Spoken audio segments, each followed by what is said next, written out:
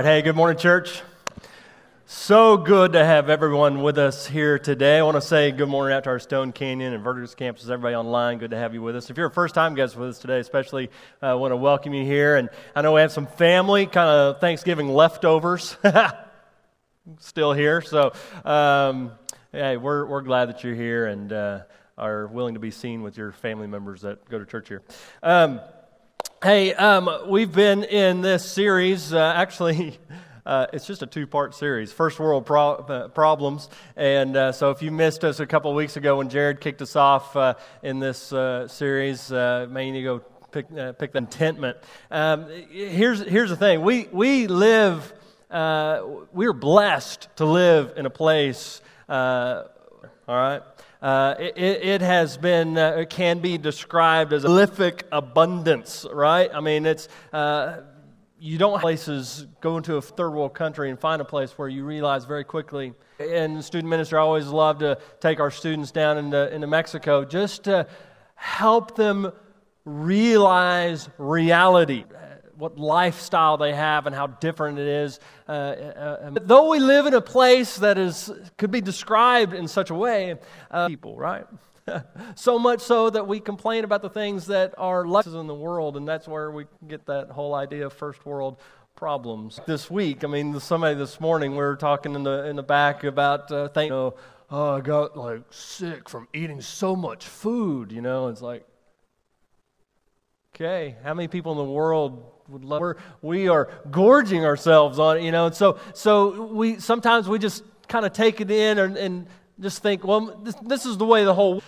And so that's why we kind of wanted to talk about and have this series, kind of open our eyes up to recognize the blessed life that we do have, and to look at how Jesus and God has called us to live in this contentment, because that was one of the things Jesus talked a lot about on a number of occasions. Paul did as well, just living a content life, not always being bigger, better, and more. So today what we're going to be talking about is generosity. Generosity, and what I think is somewhat the antidote to contentment. It tends to begin to get our eyes off of our wants and desires in this world. Now, probably every one of us could get up here and talk about generosity, and it's fun to be a recipient of generosity, right? You know, it's good at times whenever we are a recipient of generosity. But think about a time that really kind of marked us. Whenever somebody may be in something significant, it may not have been, but maybe you can think of a story that just kind of sticks with you. I remember whenever I was in Morrison schools over north of Stillwater, my first couple years of school, and a particular day, and this particular day happened to be my birthday. And I remember her as being in high school, but grade, you know. All I remember is a girl older than me came and sat next to me on the bus, you know, and then she handed me a card. I opened the card, and inside she had taped a bunch of quarters. Earl, I don't remember her name. All I remember, it's seared in my mind, this girl who took the time to give me some money, and it's kind of, and here I am almost 40 years later, and I still go, why? Why did she do that? It's simple. Little, but it made an impression. I didn't understand it back then, and I still really don't understand it today. That simple story. Being here at First Church, speaking of a number of times, people being told the story of our Wyoming adventure family vacation, and the Lowe family who changed the course of their vacation to bring us another vehicle. I remember that. It just blew me away. And other families that helped in that, you know, here we're stuck in Wyoming and our church family with us. Remember whenever we bought our Expedition Ford, the frame was bent beyond being able to be repaired. And gave us enough money to be able to stay on budget and get it fixed, and we're blown away. Once again, just still from time to time, just people, they find a need, and that's the kind of, and it's not just that I'm the recipient, but you look at our dollar drives this year. I mean, the dollar drives that we've done and sent of giving that has come in towards those, because there's this church, and that's one of the things I love about this church. things that we're called to in a church. Even this summer, you've heard me talk. Jaden and I have been involved in rebuilding his Jeep, and it's been this big LED off-road lights hooked up. Through this whole adventure, there's been these guys that have just been coming out to the shop with us, church, and they're just some mornings here's several of them, and my father-in-law, Jaden's papa out there, and just the amount of time these guys poured into helping us get this Jeep going again. It's just generosity. It's what we're called to. Whether it be what God has called us to. God has an expectation that we would. Here's the statement I want you to grab a hold of today, and it says, a generous in the lives of others. A generous life makes a difference in the life of others. And we want to be people who make a difference. God wants a difference in this world. But when we're so focused on the next big thing, and this is the season of racing after telling you what you need next, and we get focused on those things, we tend to lose sight of what God is. Mark Moore was a professor of mine at Ozark. Now he's a minister down in Arizona. And just this week, I saw this comment that he made. It says this, God buckets, but in funnels. I like that. Not in buckets, but in... It's not because God loves you, but because He trusts you. When God blesses us, we're not just a bucket to just receive and keep it, but a funnel that God blesses and it passes through to other people. That's what God intends for us in this life. In 1 Timothy chapter 6, Paul has been, a lot of direction as he's trying to lead his struggles. And you come to the very end, and he has words, some final commands for a specific group of people within the church. 1 Timothy chapter 6, starting in verse 17, let's just read this together. It says this, as for the rich, nor to set their hopes on the uncertainty of who richly provides us with everything to enjoy. They are to do good, generous, and ready to share, thus storing up treasure for that they may take hold of that which is truly life. A little bit of context here. Again, Timothy's in trying to help a church, lead this church that's been struggling, different things causing disunity in the church. And Ephesus, this city, was a very prominent and commercial, and also on a major river, a lot of commerce in this city, a lot of wealth in this city, and therefore you would have a lot of wealth in the church, rich. And so, specifically, now we might ask this question, well, okay, so who's rich? As for the rich in this present age, okay, well, many in the church then could be into that category. And so, for us today, as we look at this present age, who would be? Now, we, of course, would begin to look at, there's more billionaires ever today. Those are the... Yeah, they're rich. If we look at people this present age on a global communities that we're in, and ask that question, we might have a different take. In a world of the people live on $2 a day or less, maybe we need to recategorize who's rich. I'm listening to this message today that would not be in the category of standards. And so when Paul is addressing Timothy, and through Timothy is addressing the rich, I would say every one of us, we would be in this category. Paul's final words in this letter to Timothy. And so he begins by giving some commands. And the first several commands he gives are commands on what? Don't do this. And he starts by saying, don't be haughty. He doesn't say don't be a haughty. I know some of you struggle with that one, all right? Come on today. Come on. No, he says don't be haughty, all right? Yourself as better than others.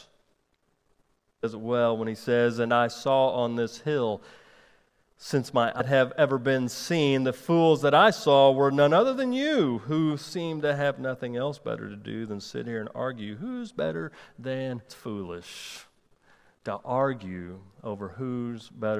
That everything we have, whether it's much or loan from God, is for us to look down on others because they don't have than us. We probably carrying around buckets, right? Trying to store up all the things that God has given us, and we do go into this, I've got more in my bucket than you've got in your, but we're not supposed to live that way. We're supposed to live like funnels, generously to others. Don't be haughty. Don't look down on others. Similar to what Paul said over in Philippians chapter 2. Do nothing from selfish ambition or conceit, but in humility count yourselves. The NIV says, value others above yourselves. Don't look down on others. And especially don't look down on others just because they have less than you. The second command, hope on the uncertainty of riches. The uncertainty of riches. Story about the theologian John Wesley. At one point, a man came to John Wesley and jumped off the horse and ran to him and just distraught, yelled out at him. What happened? Your house burned to the ground. And the news that he just received, and then his reply was, no, the Lord's house burned to the ground. That means one less response. He has a good mindset, John Wesley did, on the things of this world. It wasn't set on the house and all of his possessions. And that's where our heart. It's like Paul over in Philippians chapter 4 when he talked about contentment. He says that he had learned the secret of contentment, whether he had a lot or whether he had his heart wasn't set on, his hope wasn't set on all the uncertain. That's, I think, probably why Jesus over in Luke chapter 12, verse 15, your guard against all covetousness, for one's life does not his possessions. Isn't it? To acquire more and more and more, and good he is, but it is so uncertain, it is so shaky. But maybe you've discovered that the more you acquire, it's almost like the more stress that you put on because you know it's uncertain. You know the house can burn down. You know the job can go away. You know that the stocks can drop. You know that possessions can be stolen. You know that, and so it's to control and protect and keep it, right? Warns us, be on our guard. Bigger and better, and it's not wrong, but if that's your hope, if that's where your heart is, then you're on shaky ground. And you can tell how tightly by the way they react when they're gone. So don't everything that we have is on loan from God. Don't set your hope on the things this is uncertain. Those are the first two negative commands of what to do. Look at verse 17 with me again. We'll just read it again. As for haughty, not to set their hopes on the uncertainty of riches, who richly provides us with everything to enjoy. So that's the God, on God. The world, we are to put our hope on Him because He's the rock. He's the one that we can be certain that is the same yesterday, today, and forever. And so build our lives. That's Matthew 7, the rich or the wise and foolish builder, one who built his house upon the rock and the other built his house. The one on the rock stood solid, while the one on the sand came down with a great coup on him. Where's your hope? Where's your hope? That whenever the storm comes, where do you turn? Who do you turn to, or what do you turn to? He goes on in the text there that we're to put our hope on God, who richly provides us with everything to enjoy. Sometimes we read that and we think, really? We're supposed to enjoy everything? Aren't we as Christians supposed to take up our cross and follow Him and live called life? Yes. tough, but it is abundant and it is joy-filled. And He does give us creation. This gives it to us, and we can enjoy it. We can. And we don't have to feel guilty about enjoying it. We don't have to feel guilty about going and getting seconds. Or maybe a little bit of guilty about that. But anyway, it's here to enjoy. But we have to recognize where is our hope and not trapped in the trappings of this world. You see, God, here's what happens. We have a tendency of human beings to abuse those things, hoard those things, even worship those things. More things we get, the harder it is. And I think that's probably that it's hard for a rich person. But anything's possible, he goes on to say. It's difficult. We can get wrapped up into the things of this world so easily. And I think that's probably why Jesus talked about money and finances more than anything, because He knows our heart. So place your hope in God. The second thing that He says is in verse 18 when He tells us to do good. There's many in this world that do bad. Matter of fact, I would say everybody who's living bad probably done bad today. I know the guy talking to you right now. I'm a do bad guy. We're all sinners, right? And we have to be told to do good. Sad that we have to be reminded. Well, what does being good look like? To be rich in good works and to be generous and ready to share. Good looks like, number one, being rich in good works. So we love the idea, but here he says, no, you also need to be rich to others, meeting the needs of others. I love the Facebook message I got yesterday. Somebody found out about a need of a lady and got 4 grandkids that were just basically dropped on her. And the lady who messaged me said, I want to help. And so we're trying to figure that out and seeing how we can help that family. I love that. We need to be rich in good work, serve others, help others whenever they're in need. He goes on to be generous. That's really what we're talking about today. Ended is the mindset that we're going for. What's my funnel mindset? And listen, generosity is for everyone. Maybe a widow came in and she brought her mite, the widow's mite, offering. And Jesus made a comment. He didn't go to her that. No, He commended her to the disciples and said, she gave more than all the rest. They gave out of their abundance. She gave all she had. She was the most at the same time. We're all called to be there. At the end it says, and ready to share. Some verse, well, that sounds kind of weird. The word that's used there is the same word that's used over in Acts 2:42 when it talks about that the disciples had everything in. Some versions here translate it communicate, but the idea is common, that we'd be willing to share with anyone generously. And He makes a difference in the lives. Not to do, we're commanded what to do. And then He gives us some promises. Let's look at verse 19. As we're doing these things and not doing those things, thus storing up treasure for themselves as a good foundation for the future, so that of that which is truly life. And we do what God has called us to do, and what Paul has led us to do, commanded us to do here. We can expect a return than any return you're going to get on investment in this world. Number one, expect a future treasure. We need to expect a future treasure.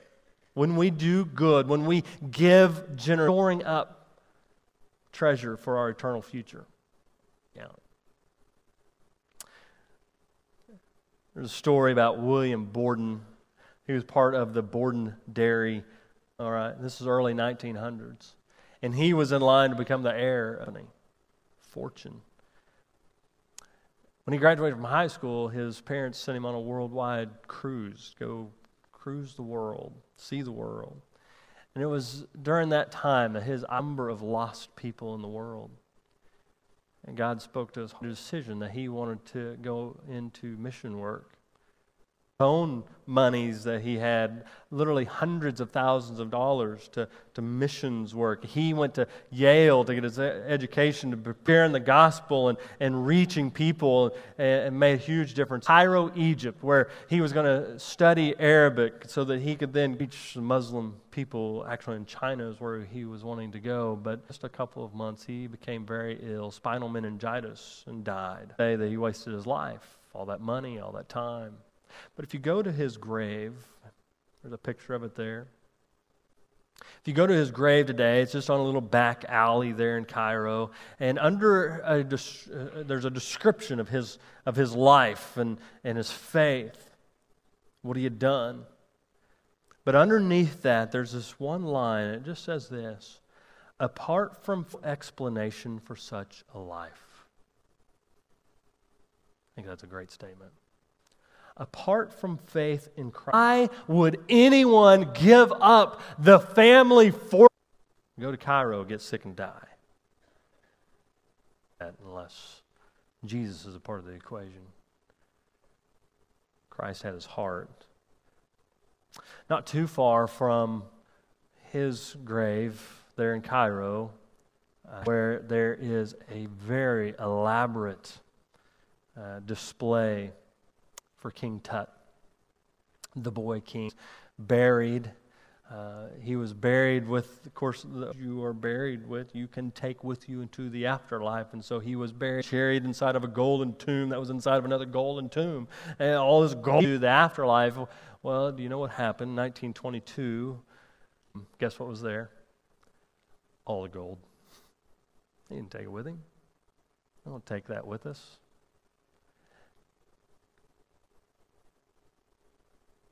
You look at these two young, look at one, say he's successful, he was unsuccessful, he was, one is in eternal misery. One had a treasure waiting for him. Treasure when we live a generous life that God's called us to. We can also expect a better life now. It's not all about our eternal future, the blessing, but they can be experienced now.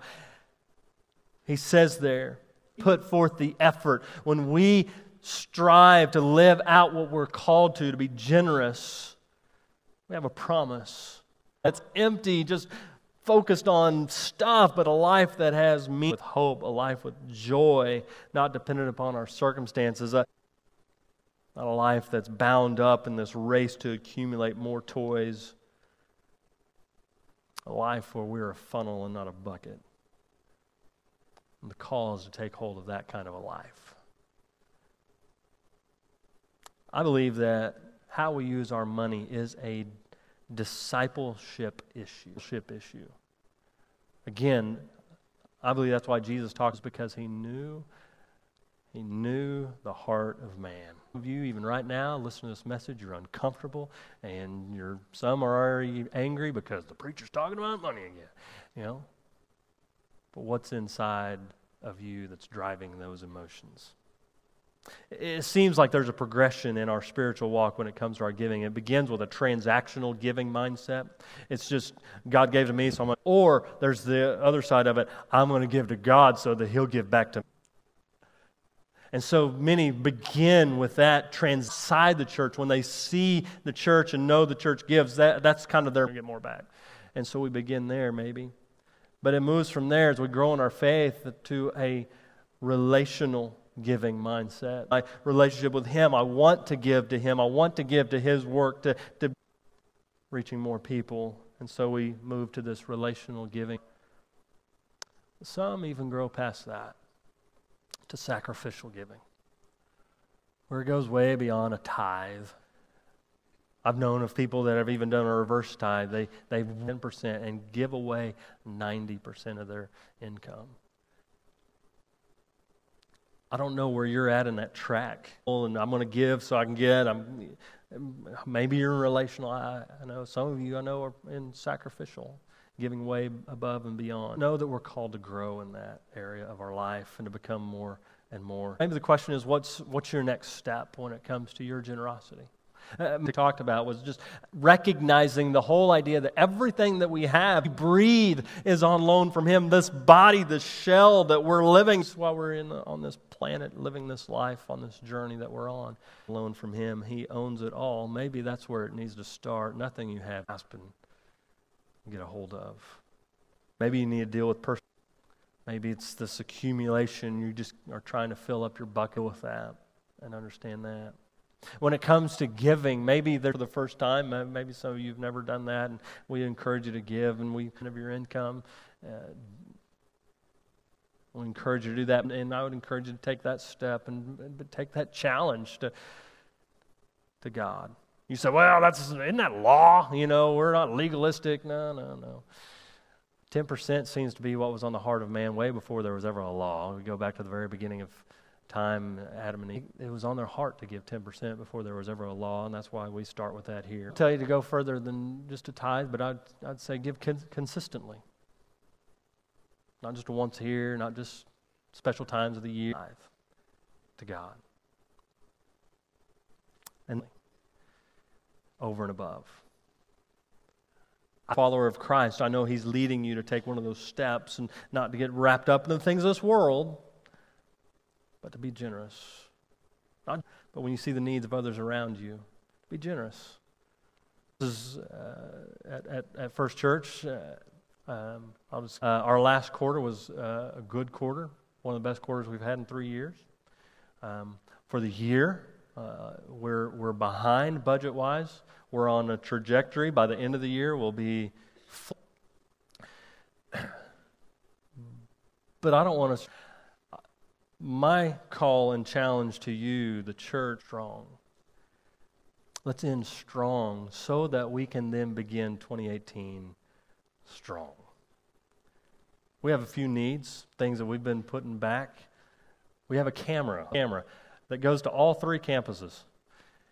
And I can't have a TV up here because I can't get a new camera. It's like, I love it up here anymore. It's not because I didn't like it.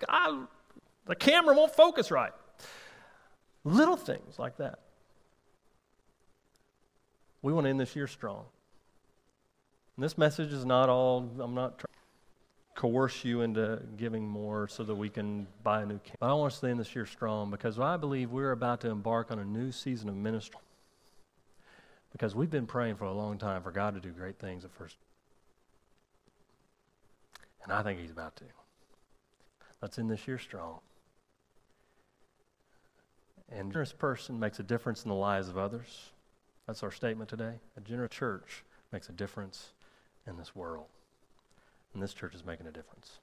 Father in heaven, God, open our whole idea of generosity. God, help us beyond the things of this world, but only hold tightly to You. Help us to put our hope in You. You are our great God. And there is nothing else, no one else of us founding our life upon. God, we thank You for being our great God. It's in Jesus' name we pray. Amen. Stand one more time and worship together.